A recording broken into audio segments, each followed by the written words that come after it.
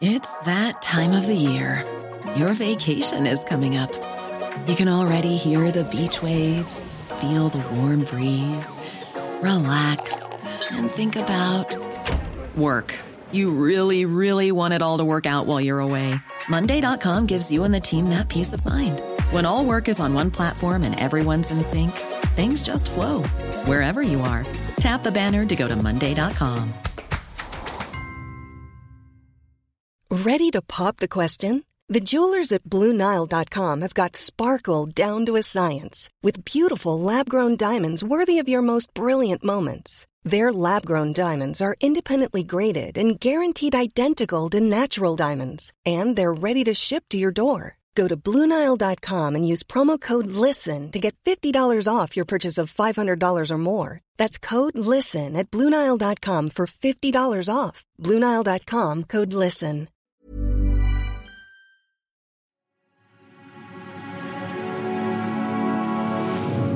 Tortoise. Hello, it's James. We're recording this episode in front of an audience here in the Tortoise newsroom. From us at Tortoise, welcome to the news meeting.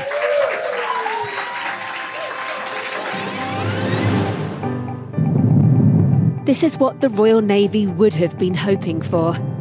A successful underwater test fire by one of its nuclear deterrent submarines. In an unprecedented move, the Prince of Wales has called for an end to the fighting in Gaza, but that risks a diplomatic row with Israel. NHS in England will roll out Martha's Rule in hospitals from April. We now come to the SNP motion on Gaza. Where on earth is the Speaker of the House of Commons? More than 1 in 10 MPs has declared that they have no confidence in the Speaker, Sir Lindsay Hoyle.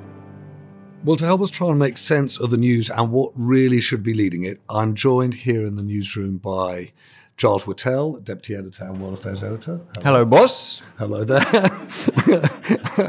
I'm hoping I'm going to get that greeting from everyone. Louise Tickle is here too. Louise reports on family courts and child protection. You may well have heard her slow newscasts for us, hidden homicides, fallen women, Griffiths versus Griffiths, and, well, perhaps we might even talk about it this week. Louise, anyway, how are you? I'm well, thank you, after my peanut butter toast. Very good. And John Bird is here. John, I'm so pleased you're here, not least because I suppose many, many people who are members of Tortoise or follow what we do journalistically are admirers of what you've done in creating and building The Big Issue. You're also, of course, a member of the House of Lords. And intriguingly, you're the author of a book. What's it called? Well, it's a book which I laughingly call, Do You Sincerely Want to Smash Capitalism and Have a Full Sex Life? Are those two books in one, or they're the same idea? Giles, long story short, what should be leading the news? Senior service, surely some mistake, Ed. Intriguing. Louise, what's your story? Young offenders locked up in solitary for 21 hours a day. And John, yours? My story is that the House of Lords, the House of Commons, charities, the newspapers, none of them have ever really picked up on the fact that we have to smash poverty because it takes up 40% of all of our expenditure. And all we do is fart around doing little bits here and a bit there. Okay, well, let's get to each of those and give time to each of those. Louise, I'm going to start with you, though, not least because I think I know what this story is. Why don't you tell us? Well, it should be an enormous story, but I think it's a hidden story. And although I work on child protection issues and domestic abuse issues, which are some of the most sensitive and difficult stories to get behind, this story, which is about children in prison, is the most difficult investigation that I have undertaken so far. So myself and my colleague Patricia Clark have spent 7 months trying to find out exactly what is going on behind the bars of Cookham Young Offender Institution in Kent. Because April last year, inspectors went in unannounced, as they're allowed to do. And a few days later, they issued the Secretary of State with what's known as an urgent notification because they were so alarmed at what they'd seen inside. given the state of this country's prisons generally, for them to regard this as particularly alarming and terrible is some statement.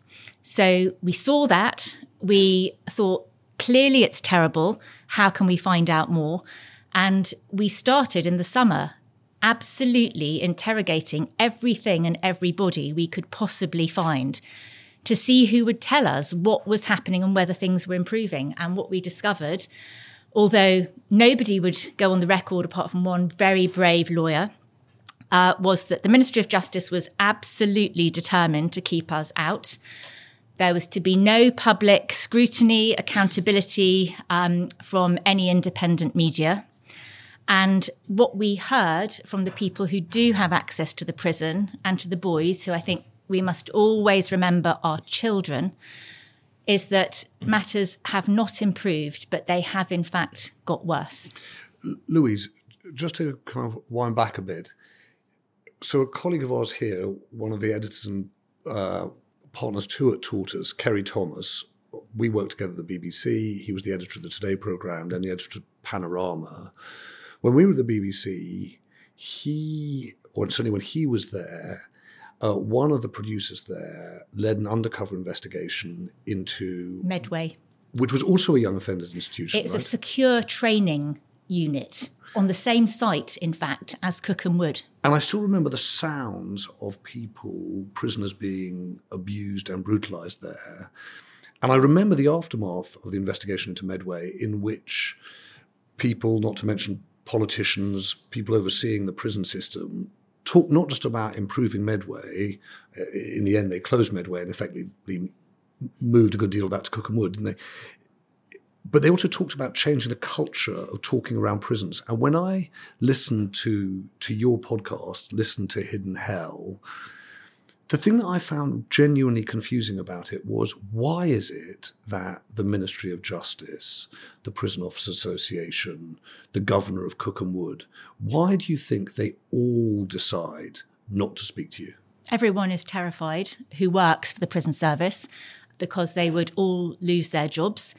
Anybody who works for a campaigning organisation or a sort of youth provision organisation that goes into Cookham Wood is very frightened that should they be identified, no matter what level of anonymity we could give them, they would lose their access to the prison, and the boys would therefore lose whatever level of outside scrutiny or influence or support or therapy they get. And the Ministry of Justice, working on family courts, it's really interesting because you're actually banned by law from reporting on those. But if you've got a good argument, you can go to a judge and make your case. And often they will say yes. It might take you time and money and effort, but you can get a yes.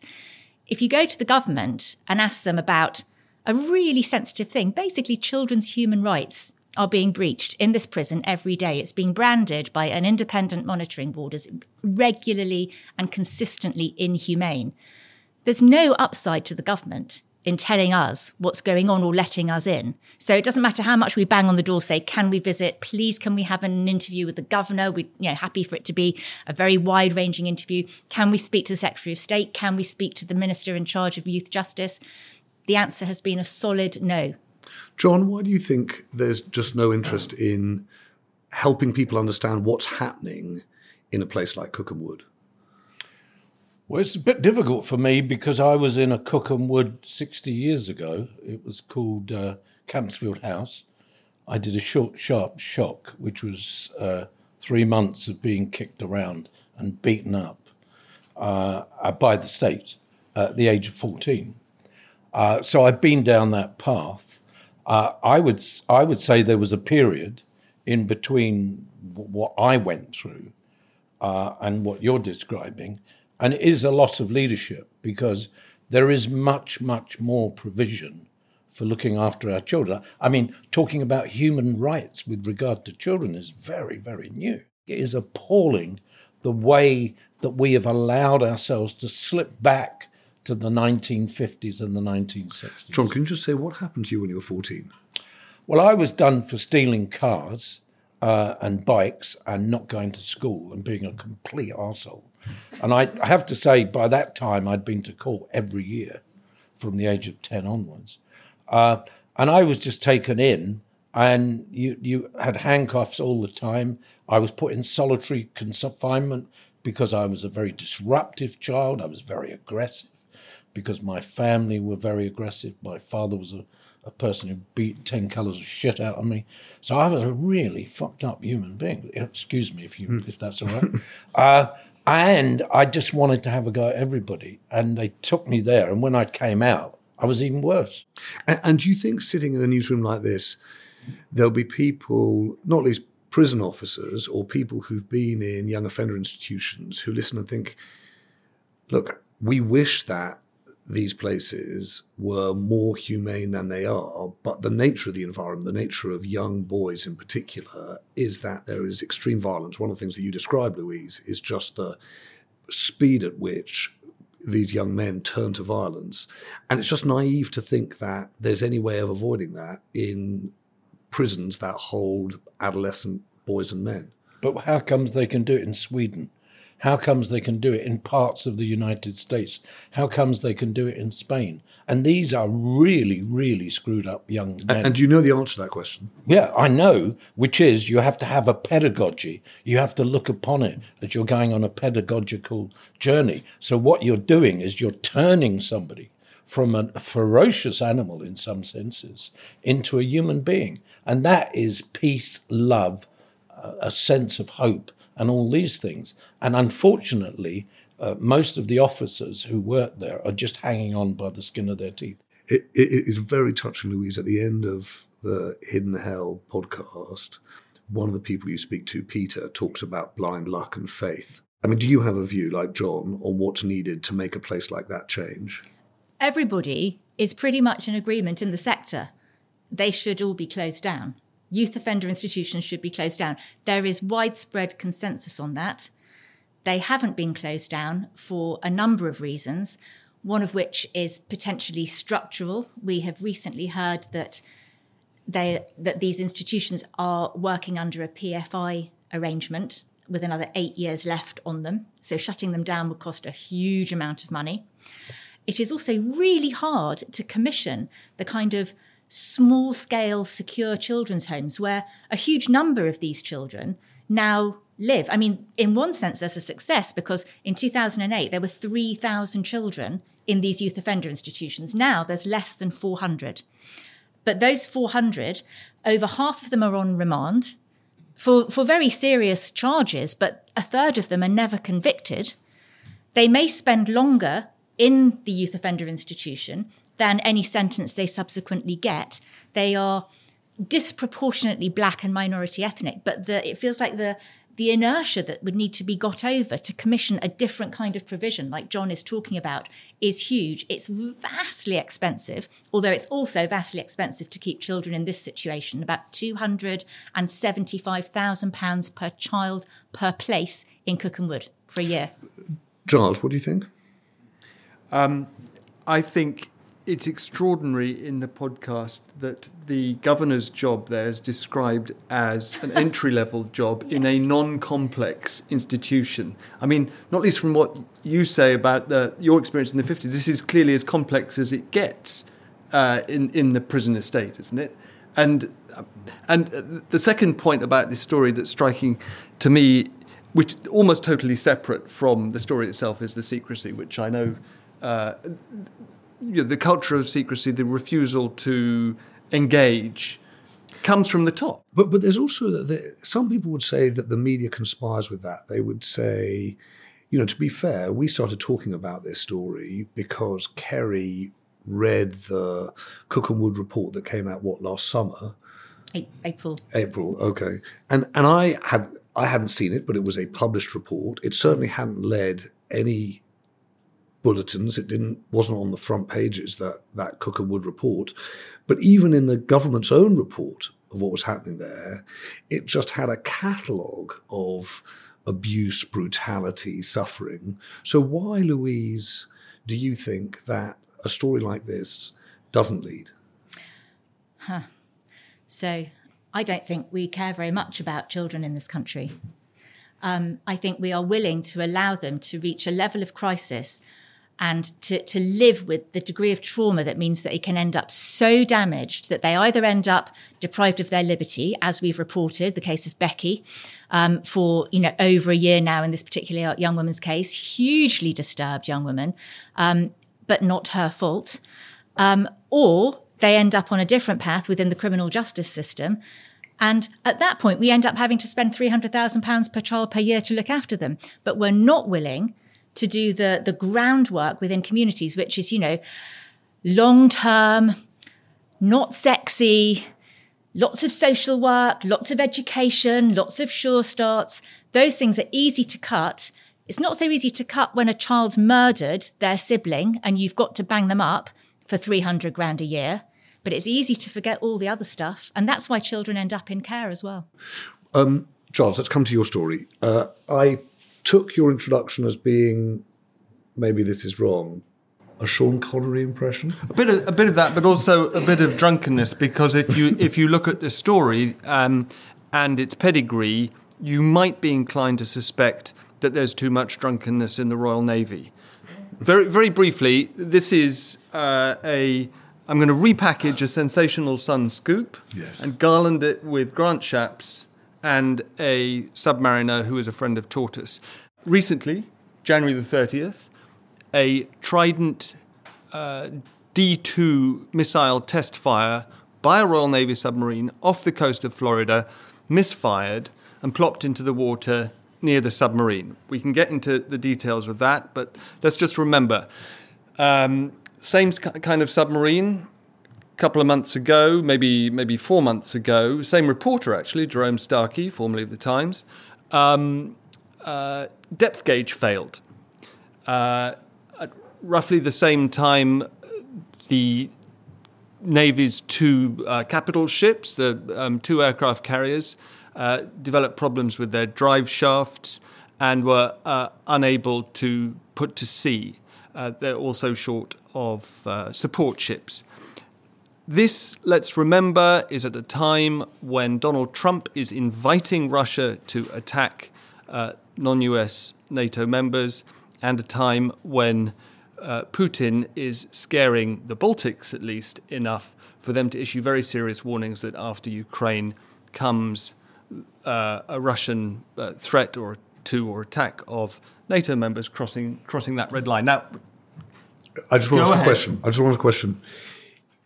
Is the fact that this missile test, I think the official word was plopped into the water, does that mean it doesn't work? This is what I asked Rob Forsyth, who was the commander on a nuclear submarine a little while ago. He's retired so he can talk. It is a very serious possibility that the entire stock is old, and the boosters that are supposed to ignite when it's come out of the water on compressed air are all old. And so when Grant Shapps said this morning, in response to this story, this test reaffirmed the effectiveness of the UK's nuclear deterrent, it was a straight lie. It reaffirms nothing of the sort. In fact, it shows precisely the opposite at a time when it's quite important to have an effective one. The only thing I wanted to add is that in a previous life, I used to write editorials on suffrage, very pompous ones for a pompous page of the newspaper, about the importance of an independent nuclear deterrent. I didn't believe a word of it, but I do now. You do believe that an independent nuclear deterrent is necessary? Yes, for the reasons I described, summarised as Trump and Putin. But Charles, I'm interested to understand, Grant Shapps was on the submarine, right, when the test happened? Yes. So how is it possible, genuinely, to witness something that doesn't work and then say that it does? It's obviously extremely important to him, to the Navy, to the government, to affirm that the deterrent is working. No, I'm being serious. Are they saying, look, we were trying to test getting the missile, if you like, out of the chamber. We weren't testing whether or not the boosters worked, i.e. it worked. Or are they just saying that for some reason or other, the test achieved what it wanted to do? I'm just trying to give them the benefit of the doubt. No. They are trying to say that. They're splitting hairs. They're saying that this was a missile failure, not an event failure. The event is getting the submarine to where it's supposed to launch, getting it still, which is very, very important. And as you say, getting it out of the tube. And it is true that from that point, once it's out of the water, it's in a sense an American problem, or it's their fault, because this missile was taken from a pool of Trident missiles at Port King or something in the US. This hasn't been floating around in a British submarine all these years. But Rob Forsyth's description of Shaps's excuse that this was an event and not a missile failure and that therefore it shows us that the deterrent is still operative is, quote, nonsense, unquote. John Bird, what do you think? Well, I'm as an ex-Marxist, Engelist, Leninist, Trotskyist, I have been looking at what's been happening between us and the Soviet Union, the former Soviet Union, for many, many years. I was astonished at how badly we treated Russia when the wall fell and all that. And I was not surprised when Putin came along and said, we're going to pull it all together. I can understand their desire for revancheism. I'm one of those persons who believes that the world is divided between West and East, and you would agree. The West is about individualism, and the East is about control. And I believe that what we're going to get is all of the things that we hold precious coming under threat. And that's why I've been calling, with other people in the House of Lords, for a really, really serious increase in defence, and especially in the areas of aircraft carriers and things like that. So you might call me a warmonger. I'm a bit in there with Churchill, because I believe that the shit is going to hit the fan, and we have to be prepared. Louise? So, Giles, are you basically saying that our lot say they've done all they could and it's gone right from our point of view, but the Americans, they sent us a dud batch? That is the subtext of what Chap said, yeah. Well, he needs to write a proper consumer letter, doesn't he? Yes. He needs to go back to the manufacturer and assert his rights. I mean, no, being a little bit more serious, I think the whole way that deterrence is meant to work just completely implodes upon itself, and everyone's left there just going, oh my God, we're just little boys and our toys don't work, and oh my God, the world might explode, because that's the serious bit. Because if the play doesn't work, then we're all absolutely screwed, because then no one believes the deterrence. So I think it's really serious too. Thank you. We're going to take a moment, listen to an ad, and then come back and hear from John. It's that time of the year. Your vacation is coming up. You can already hear the beach waves, feel the warm breeze, relax, and think about work. You really, really want it all to work out while you're away. Monday.com gives you and the team that peace of mind. When all work is on one platform and everyone's in sync, things just flow. Wherever you are, tap the banner to go to Monday.com. There's never been a faster or easier way to start your weight loss journey than with PlushCare. PlushCare accepts most insurance plans and gives you online access to board-certified physicians who can prescribe FDA-approved weight loss medications like Wegovy and Zepbound for those who qualify. Take charge of your health and speak with a board-certified physician about a weight loss plan that's right for you. Get started today at plushcare.com/weight loss. That's plushcare.com/weight loss. plushcare.com/weight loss. John, what's your story? In 1991, I started the big issue with Gordon Roddick of The Body Shop. So I was created by the peppermint foot lotion revolution. So I'm really, marmalade shampoo, that's me. And then I spent 10 years working on this emergency, because it was all about emergency.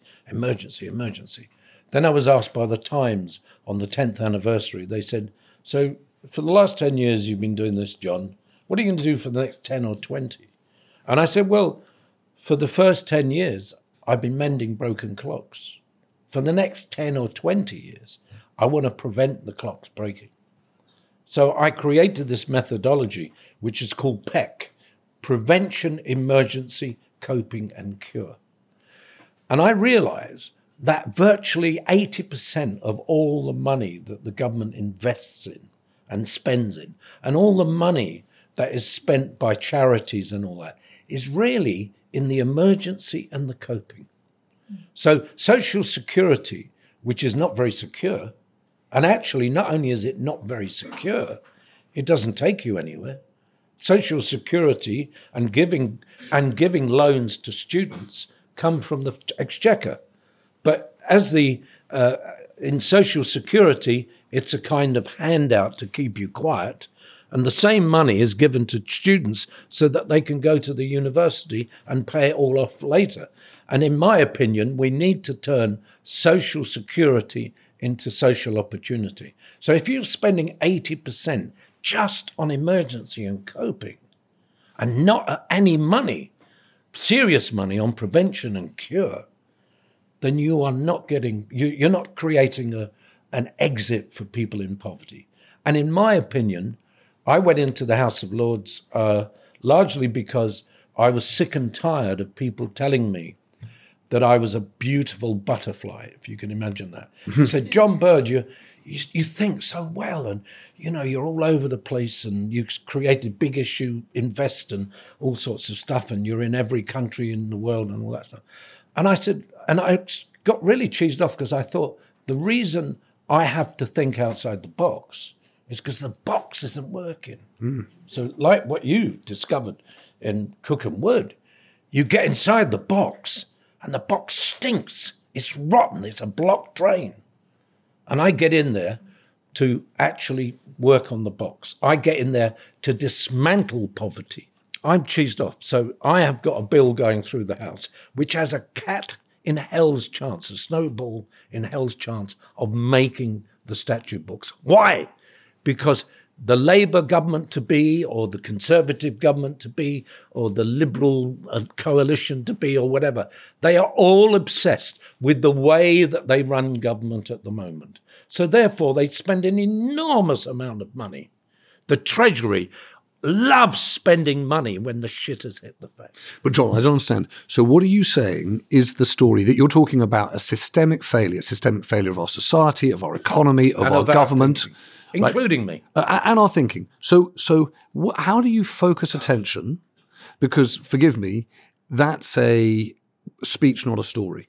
What's the story that focuses attention? Because it's hard to lead the news unless you've got a story that will focus people's attention and that will make them grab onto something that says, okay, we need to do something about poverty. But if you look at it, you say it's a speech, and that's really brilliant because revolutions start with speeches. But do you think that's what you're after? I mean, in all seriousness, I'm after a revolution. And what would you like the revolution to do? I'm not after a Marxist, Engelist, Leninist revolution. And the reason for that was when I joined the Revolutionary Party, they were all members of the middle class who were not loved by their parents. So I decided that I couldn't work it out. They all thought I was a second-hand car dealer because I was always... But John, what are you after? And I say that with real heart. Let me tell you about my bill. My bill is calling for a Ministry of Poverty Prevention. And it's a very, very simple thing.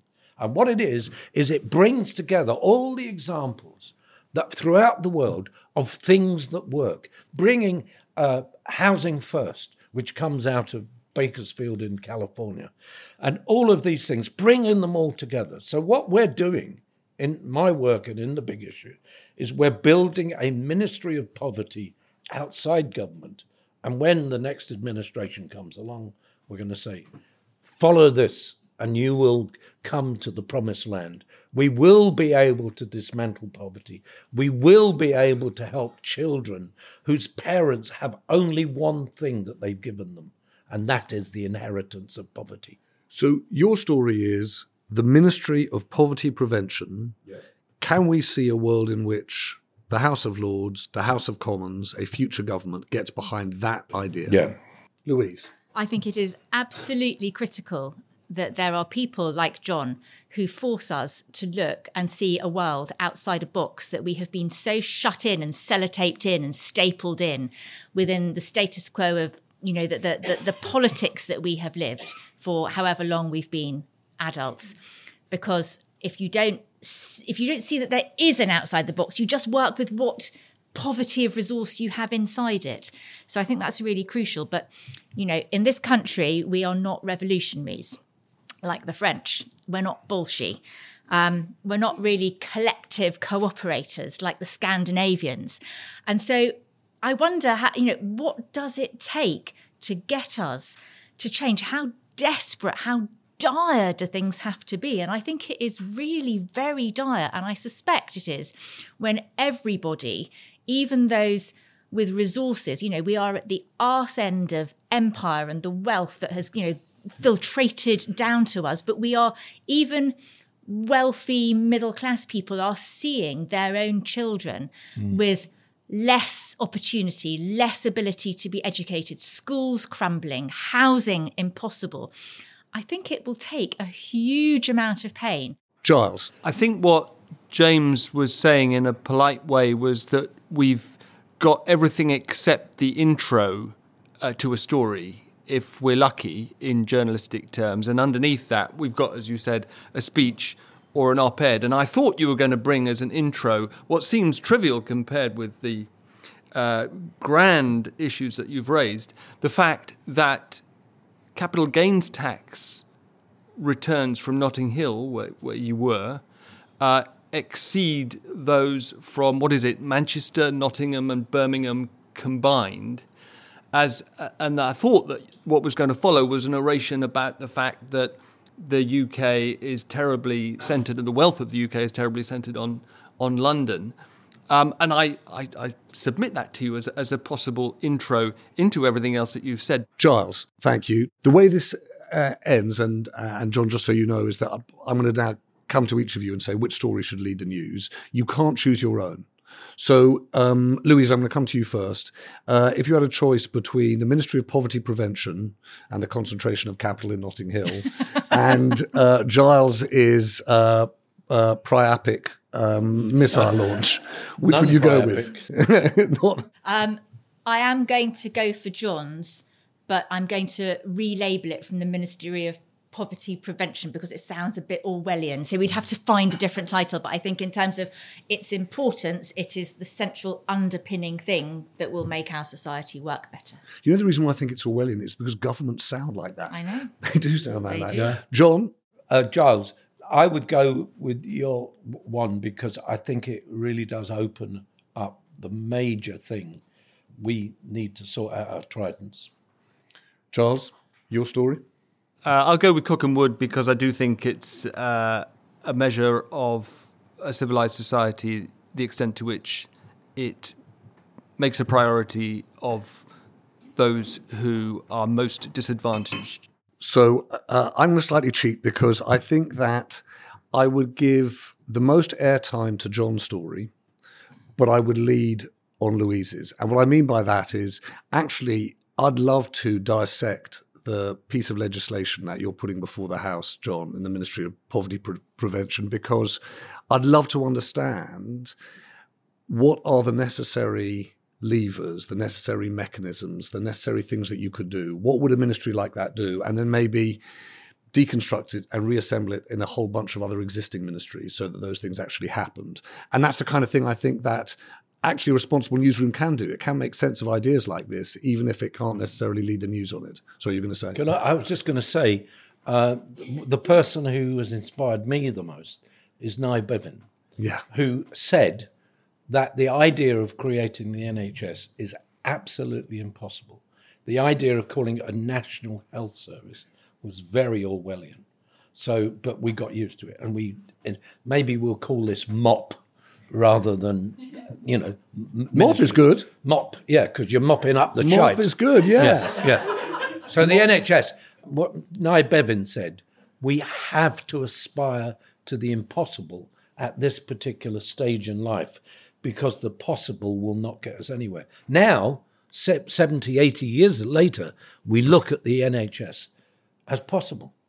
Even though that it's got so many things going wrong for it, we say it is possible. And so a lot of the impossibles of yesteryear are now the possibles of today. So I love the rebranding the story. I'm afraid it's still running third on my running order. MOP. Missile second, Giles, because I think you're right. I think that if our deterrence is a joke, then a lot of other things really aren't funny.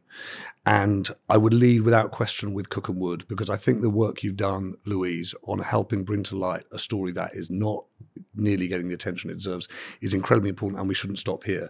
And we should keep on using every outlet we've got to try and get it on other outlets so that governments and governors actually come to the microphone and explain what they're going to do about what seems to me an absolutely inhumane and appalling situation at Cook and Wood.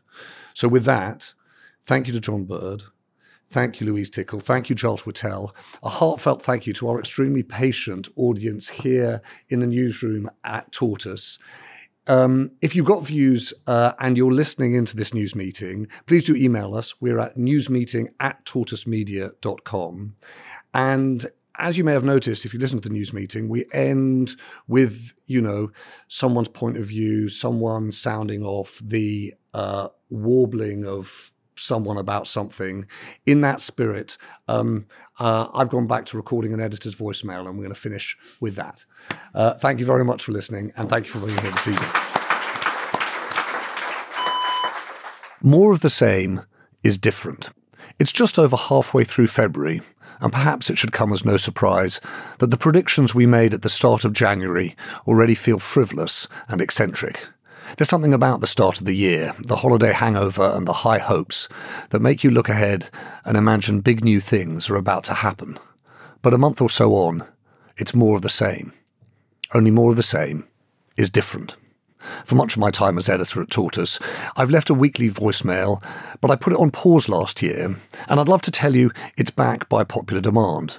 Kindly, a few people did in fact ask for it, but more than anything, I miss doing it. It's a way to organise the scribbles in my notebook, a collage of questions and observations, an attempt to piece together what I've been hearing. And here's what strikes me this week. It's that the continuation of things is making for change. Take, for example, debt. Rising interest rates have been with us for a couple of years now. It's not new news. But the burden of higher borrowing costs is building with time. It's ratcheting up pressure on homeowners with mortgages and businesses with debts.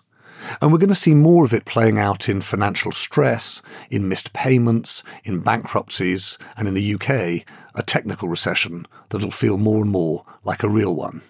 And I should say that having spoken to a few central bankers since the start of the year, I can't help feeling that they're going to start cutting interest rates later and do so more slowly than many predict or hope. Their credibility, they know, is shot if they're seen to lose control of inflation once again. Or take the Magnificent Seven, aka the 7 biggest US tech stocks: Amazon, Alphabet, Apple, Meta, Microsoft, Nvidia, and Tesla. It's not as though the escalation in the price of those tech shares is a new thing. Last year, they delivered a 107% return to investors, according to Bloomberg. The rest of the S&P 500 was 24%. Everyone could see what was happening. But now it's clear. Nvidia alone has become a marker of the modern market economy. Deutsche Bank says the 7 are together the equivalent of the second largest stock market in the world, 4 times bigger than Japan, bigger than the UK, France, Saudi Arabia combined. This is not a new direction, it's a continuation. But as a result, it's forcing a change in the way people think about the concentration of economic power. We're seeing regulators outside the US more eager to act. Governments, not just in the UK, are looking to juice their own stock markets. And you've got to think it's going to spill into a bigger public argument over capitalism itself. Inequality not just between the rich and poor, or north and south, or included and excluded, but inequality between tech and the rest, between owners and workers, between the US and Europe, not to mention within the US too. More of the same is divisive. And if that's the case for politics on the left, migration, as the numbers keep on building, is doing the same for politics on the right. Small boats, the southern border, more of the same is making for a different, nastier politics. Most obviously and painfully, more of the same in Gaza is making for something historically different too. After the barbarism of October the 7th, the West united behind Israel's right to defend itself. Jews almost universally stood with Israel in grief and anger, fear and determination. As Bibi Netanyahu's government has persisted in its war against Hamas, as the death toll in Gaza has risen to an estimated 29,000 people, and he has continued to rule out the prospect of a Palestinian state, something profound has changed. It's not just public opposition to Israel around the world that has grown. Long-term allies in the West have peeled away. And for so many of us diaspora Jews, who so recently have been bound together in our sympathies, well, that community too is quietly splintering over about how to speak to the sadness and for some shame at the conduct of the war, how to address the dilemma of standing up for the existence of the State of Israel while speaking out against the Israeli government's military approach and Netanyahu's so-called doctrine of peace through strength. Imperceptibly too, a big change in geopolitics has made itself plain in 2024, even though it's nothing new. Saudi Arabia is a pivotal power in the world. Like China in the 1990s, just a few years after the Tiananmen Square massacre, Saudi still has few friends in the free press and little by way of warm feelings among people in the West. No surprise, given the murder of Jamal Khashoggi and a long history of subjugating women. But just as they beat a path to Beijing in the 1990s, CEOs and politicians are commuting to Riyadh now. Saudi is not only decisive in resolving the future of Israelis and Palestinians, perhaps that's been more obvious than we've admitted for a while, but it's visible and vocal about it too. Its soft power investments from film to football to art to tourism were treated as a way to buy influence. Well, it's come to look like buying industries. And Riyadh is not just the fossil fuel player it always was. It's determining, along with China, the shape of the renewables and critical minerals industry that will enable the energy transition too. These things creep up on us. Russia has witnessed the murders of Kremlin critics Boris Nemtsov, Anna Politkovskaya, Sergei Magnitsky, Sergei Ushenkov, Yevgeny Prigozhin and many more. So it should come as no surprise that Alexei Navalny is dead at the hands of Vladimir Putin's state. It's more of the same. And yet perhaps the reason that the death of such an exceptionally heroic and defiant man causes such despair, such a sense of pointlessness, is that it doesn't seem to be a harbinger of any change at all. Tortoise.